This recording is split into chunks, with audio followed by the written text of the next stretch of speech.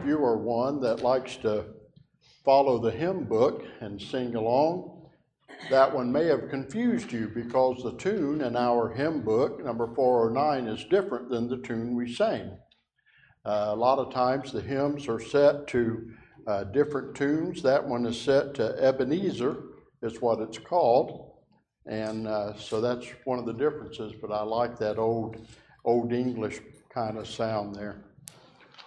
We are looking in Proverbs chapter 24 for our key verse on the screen there, 24:26, and it says, an honest answer is like a kiss on the lips. An honest answer is like a kiss on the lips. And when we think of that, we understand what our initial mind goes to. That kiss normally is pleasant and sweet, and we enjoy it. We like to have them when they're appropriate and when they're good. But as my mind tends to do, I wandered and started thinking that there are a lot of different kinds of kisses, and that's part of what we're going to talk about today. But this Sunday is the day before Valentine's Day. It's a day we celebrate the love of our life. It's often celebrated with cards, flowers, candy, dinner out, kisses of affection. And if we're sensitive to others, and as we should be, we realize February 14th is not a great holiday for everyone. Some haven't found the love of their life, while others are missing one that they have loved. And so it can be a bittersweet holiday, and we understand that, and we celebrate the love that we have in our life that hopefully all of us have experienced. Love is a cherished human emotion. We're blessed to have the love of God, who loves us so much that he left the realms of glory to live for a while among us. He experienced death for sins that were not his own. We can all know that love personally and experientially. And men, I'm going to kind of apologize for throwing us under the bus a little bit here. But if we'll be honest, we have to admit that we men can be a little dense about matters of love. Sometimes we just don't get it. And I've managed to avoid some of the big no-nos. As far as my memory goes, I've never given Sue a vacuum cleaner for her birthday or Christmas, or I've never blessed her with a bunch of pots and pans so she could cook easier for me. I don't think I have, but I've made some snafus. But we can be a little dense, and I'll be transparent here and share with you a story to illustrate what I'm talking about. Sue and I met while we were both in college in Atlanta. We were attending First Baptist Atlanta, and we'd had several dates. They were going well. We were enjoying each other's company. And so one night, as I took her home, Sue, of course, she's a few inches shorter than me, so she stood on the stoop. I stood on the sidewalk in front of her. We talked a little bit, not wanting to end the night, but finally we had to do that. So I said, I had a good time tonight, Susan, and I leaned forward and lightly kissed her on the forehead. She looked at me demurely and sweetly, said, could you do that a little lower? I responded, I had a good time tonight, Susan. Like I said, sometimes we're kind of dense, and it takes us a while, and you ladies have to help us along. Fortunately, she hadn't given up on me, and we've had wonderful times. I was thinking with dating and everything that we've known each other getting close to 50 years. Some of you have known each other longer than that and been married longer than that. Neil and Mabel, how many years have y'all got a marriage? 63. Wow, isn't that? Douglas, what about you and Susan? 51. 51. Very good. Okay. Yeah. What about the Onans back there? 51. 51. Okay. David, you and Nancy. 56. 56, all right, yeah. So y'all been blessed to have your loved one by your side, and again, we are sensitive for those who missed the ones they've already gone on, but many cherished years, and great to have. It's great to have a helpmeet, which is what the Hebrew stands for. But I'm going to get on with our sermon now. I just did want to, get that caveat in there that we men can be a little slow sometimes. The Bible talks of kisses, and in our verse today, it refers to kisses. It makes them like a common with an honest answer. Saying an honest answer is like a kiss on the lips. And as I said, I've thought about there are different kinds of kisses. I mean, there are hard kisses when there's too much pressure. And probably one of you ladies ought to preach this, not me. But anyway, I'll manage on. There are those hard kisses that just put too much pressure. There are light kisses you can barely feel and don't really know that you've gotten one. There are passionate kisses that make one swoon. There are near kisses, as in my story, that miss the mark, and there are no kisses. Finally, there are sloppy kisses. Those sloppy kisses are the best thought of as a kiss of a child. A lot of times a child is learning how to kiss. They've seen that. They're responding. They want to give you the kiss, and they come at you with mouth open, peanut butter, oatmeal, whatever's on their face. And it's one we grimace and we bear because it's sweet to receive the kiss of a child. We know it's from a pure love. We know it's something they're desiring to do. But that's the sloppy kiss there. Each of these kisses apply to our scripture today. Before I continue in that thought, let me acknowledge honesty is important to us. Honesty is very important. At least it's important that we receive honesty from others. Sometimes we're guilty of fudging on our part, but everybody else should be scrupulously honest. Honesty is valued in poll after poll when people are surveyed about what they want to see in leaders. Honesty ranks right at the top. That is one thing we desire. Give us a straight answer. Be honest with us. We want that. Christians certainly should be honest people. As we follow the path set by our Lord and Savior, honesty is an exampled trait. Jesus, of course, never sinned, never lied. He spoke the truth. He did it in love, but not all the time was it really pleasant. He spoke very directly to people who were sinning and being oppressive to other people and being false in their religion, where they were acting religion, but they didn't really have a heart for it. Jesus always spoke in love, and he spoke honestly. Sometimes we soften the answer, but there are times when a direct, honest answer is necessary and required. On the other end of the spectrum is an answer that is light on honesty, because we want to spare another's feelings or because we just wimp out.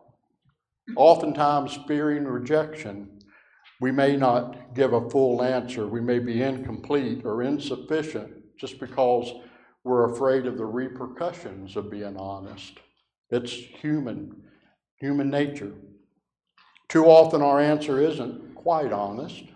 It's not a bald-faced lie, but it isn't really how we think or feel. There are also the absent honest answers where we say nothing at all. We have our reasons, sometimes from good motives, that we don't want to hurt the other person's feelings. So, like Mama said, if you can't say something nice, don't say anything at all.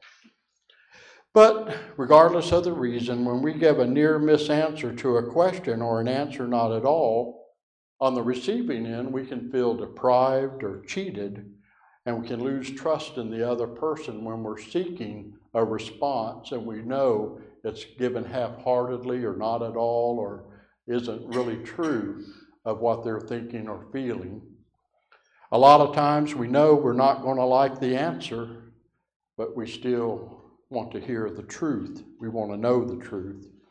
And finally, there are those sloppy answers There's that sloppy honesty. We'll speak out. Sometimes we blurt it out. Sometimes very impulsively we'll give an answer and it's not well formed or it's not at the right time. And we blurt it out, and it can cause tension and struggles there. There is an art to giving an honest answer appropriately. Very often it's the timing. Honest answers given, we should value them. Yes, we can get angry when we first hear it. It can upset us. It can come against us. That's not what we want to hear. It's not what I want to know. But if we know the person's heart, we know they're wanting to be a help, we know they're wanting a good relationship, and so their honesty, while hard to take, can help us to grow. That's a wonderful trait if we can find that in a life partner, in our spouse, who will be willing to point out things that we need, like the right way to kiss, a little lower. Answers, whether they're hard or sloppy or sweetly given, we ought to appreciate the honesty. We ought to give some latitude that someone cares enough to tell us the straight dope, to tell us the straight word. Often an honest answer needs to be, you messed up. Or, I know you think you know what you're doing, but you're slacking. I know you're trying, but you're not doing enough. I know you need to practice a little more. Those kind of answers are things we need to hear. You know, I wrote a little blurb on Facebook one time asking if you have a no man. And I countered that by, we often like a yes man. We like people around us that say, man, you're great. You're doing great. You're wonderful. Everything you do, you touch. We enjoy that. But you know, very often that doesn't help us grow. And I think about, I'm certainly not there, but I think about these athletes and actors who have people around them, and all they do all day is tell them how wonderful they are and how great they're doing. And it's easy to get an inflated ego when everybody's telling you everything you do is perfect. But eventually, truth kind of comes crashing in. You realize that perhaps they were telling you all those yeses, all those compliments, because it helped them get a payroll, or it helped them get what they wanted. In other words, people flatter, people tell us things in order for their benefit, not for our benefit. And so while we may like a yes person, a person that's encouraging, and we need encouragement in our lives, we need people rooting us on, but we also need a no person to say, you're not thinking well. You hadn't thought that through. You hadn't really applied yourself. There's a book that my mom really liked that she insisted that I read, and it was about learning from failure. How Children Learn is the title of the book. And the book made the argument that we learn from our failures. And we know that in life. We know that by trying and failing, we learn what doesn't work. And Addison is reported on doing the light bulb that he created. He had 1,000 failures before that of the wrong filament, the wrong amount of electricity, and he finally latched upon it. As I watch the athletes in the Olympics, and they just perform flawlessly most of the time, their routines, I wonder how many times did they fall? How many times did they not execute it? We don't see that, but all of that was necessary for them to be able to perform what appears to us like perfection. Recently, I heard somebody talking about Shaquille O'Neal, one of the great basketball players, that in a particular season, he had made 946 shots and made 146 of them. All of us consider him a great example of expertise in basketball, but he didn't make 1,000 of them. He didn't make all of them. In baseball, a score of 300 is a pretty good batting average. 500, you're excellent. And so all of these, we need those times of failing, because that's usually where we learn, is what not to do. But the Bible also addresses those who give us answers we like to hear but are false. And that's our scripture in the bulletin today. They do this because building us up, flattering us, is to their benefit. Proverbs 27:6 says, the kisses of an enemy may be profuse. In other words, they just pour out flattery, good compliments, just lay them out on you. And when we all like hearing that, we all enjoy that. It's good, but the trouble is, it's to their benefit. And the verse goes on, however, faithful are the wounds of a friend. A friend is interested in our benefit, in our growth, in our progress. And so they are willing to say, you messed up. They are willing to say, you need to think about this a little more, because it's going to help us do better. And a good friend says that in private, and growing up in managerial type jobs. I really believed in the adage to praise in public and criticize in private.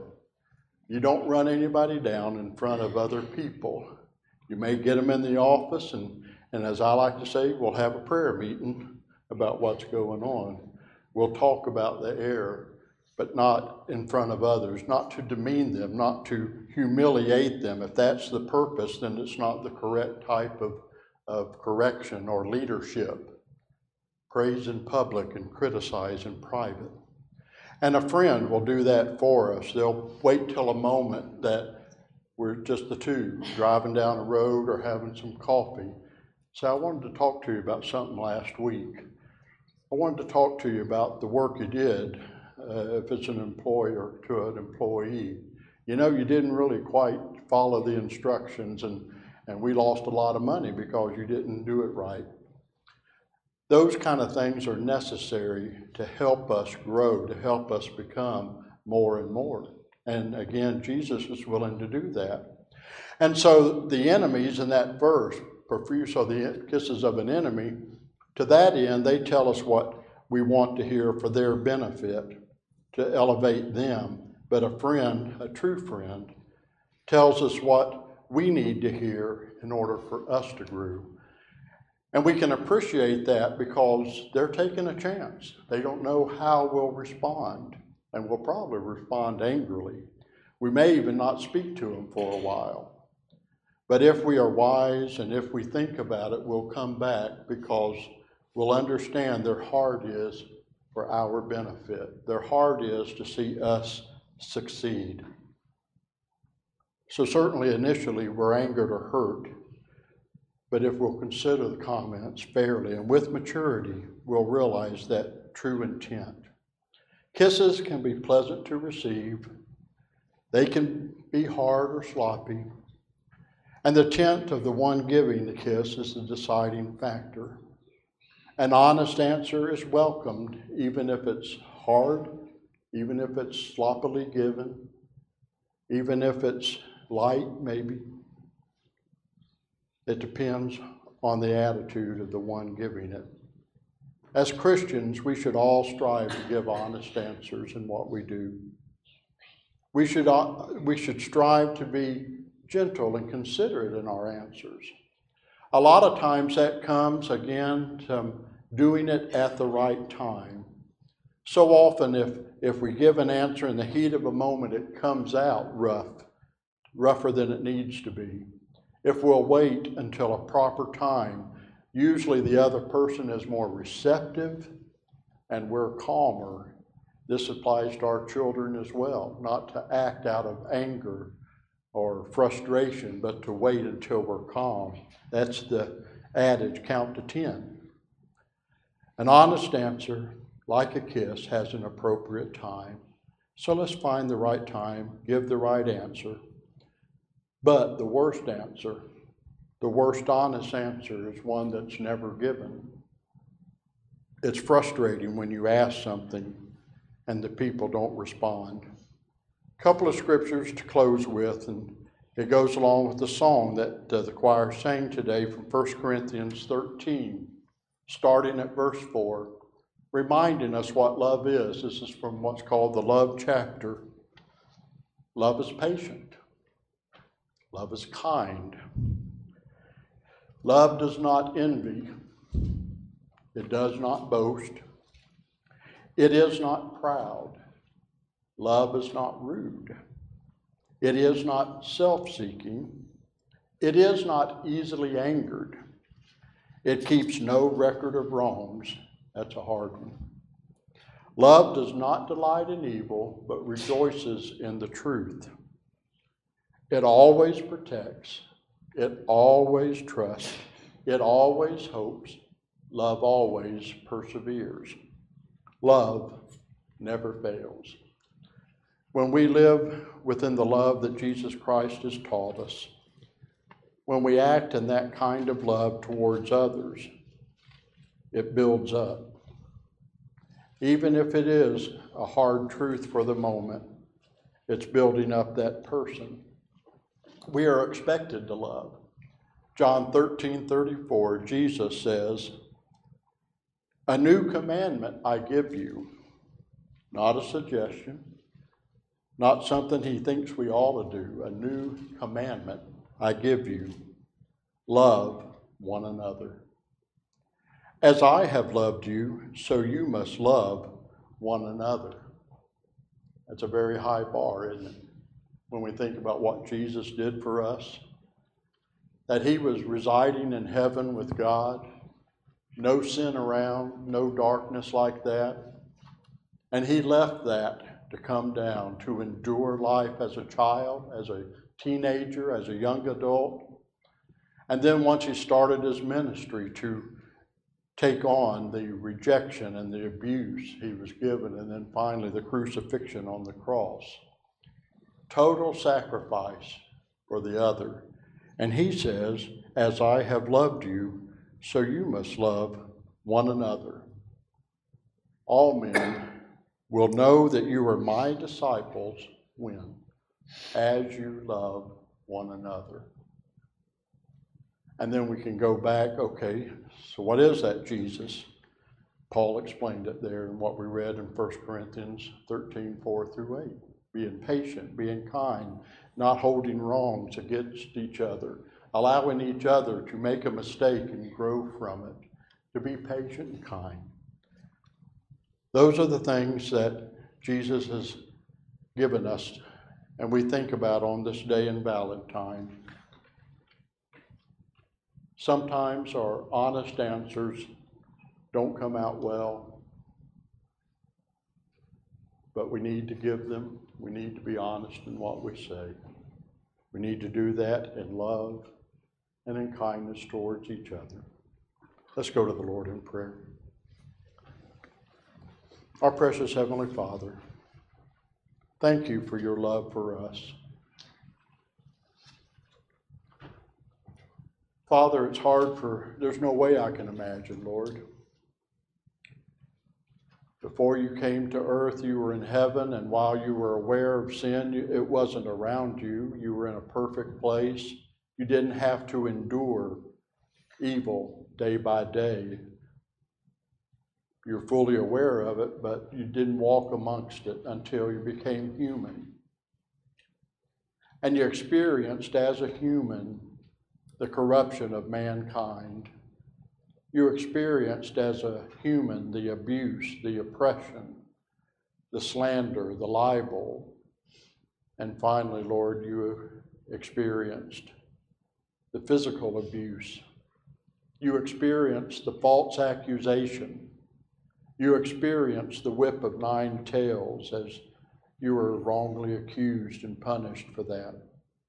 You experienced your people that you had chosen calling out to Pontius Pilate, crucify him. Give us Barabbas, give us the thief, but crucify Jesus. Lord, as you were on that cross, all of sins of mankind, past, present, and future, you took upon yourself. You who had committed no sin took the sins of all mankind. Father, my mind, Jesus, my mind cannot comprehend the depth of love it took for you to do that. But I thank you for it. I thank you for making me and many and all here aware of your love. Lord, I thank you that you've worked in our lives and you're telling some even now that may not know you personally of the love you have for them, of the forgiveness you extend, of the acceptance for who they are you receive, and how you'll share with them honestly and deeply so that they can be all that they can be. Father, greater love has no man than this, that he would lay down his life for a friend, and you did that for us, and you consider us your friend.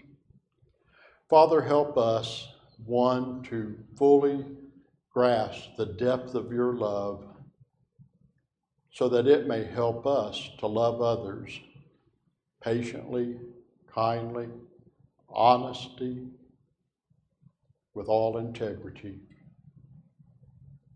Thank you again for Jesus Christ. And it's in his name we gather and pray. Amen.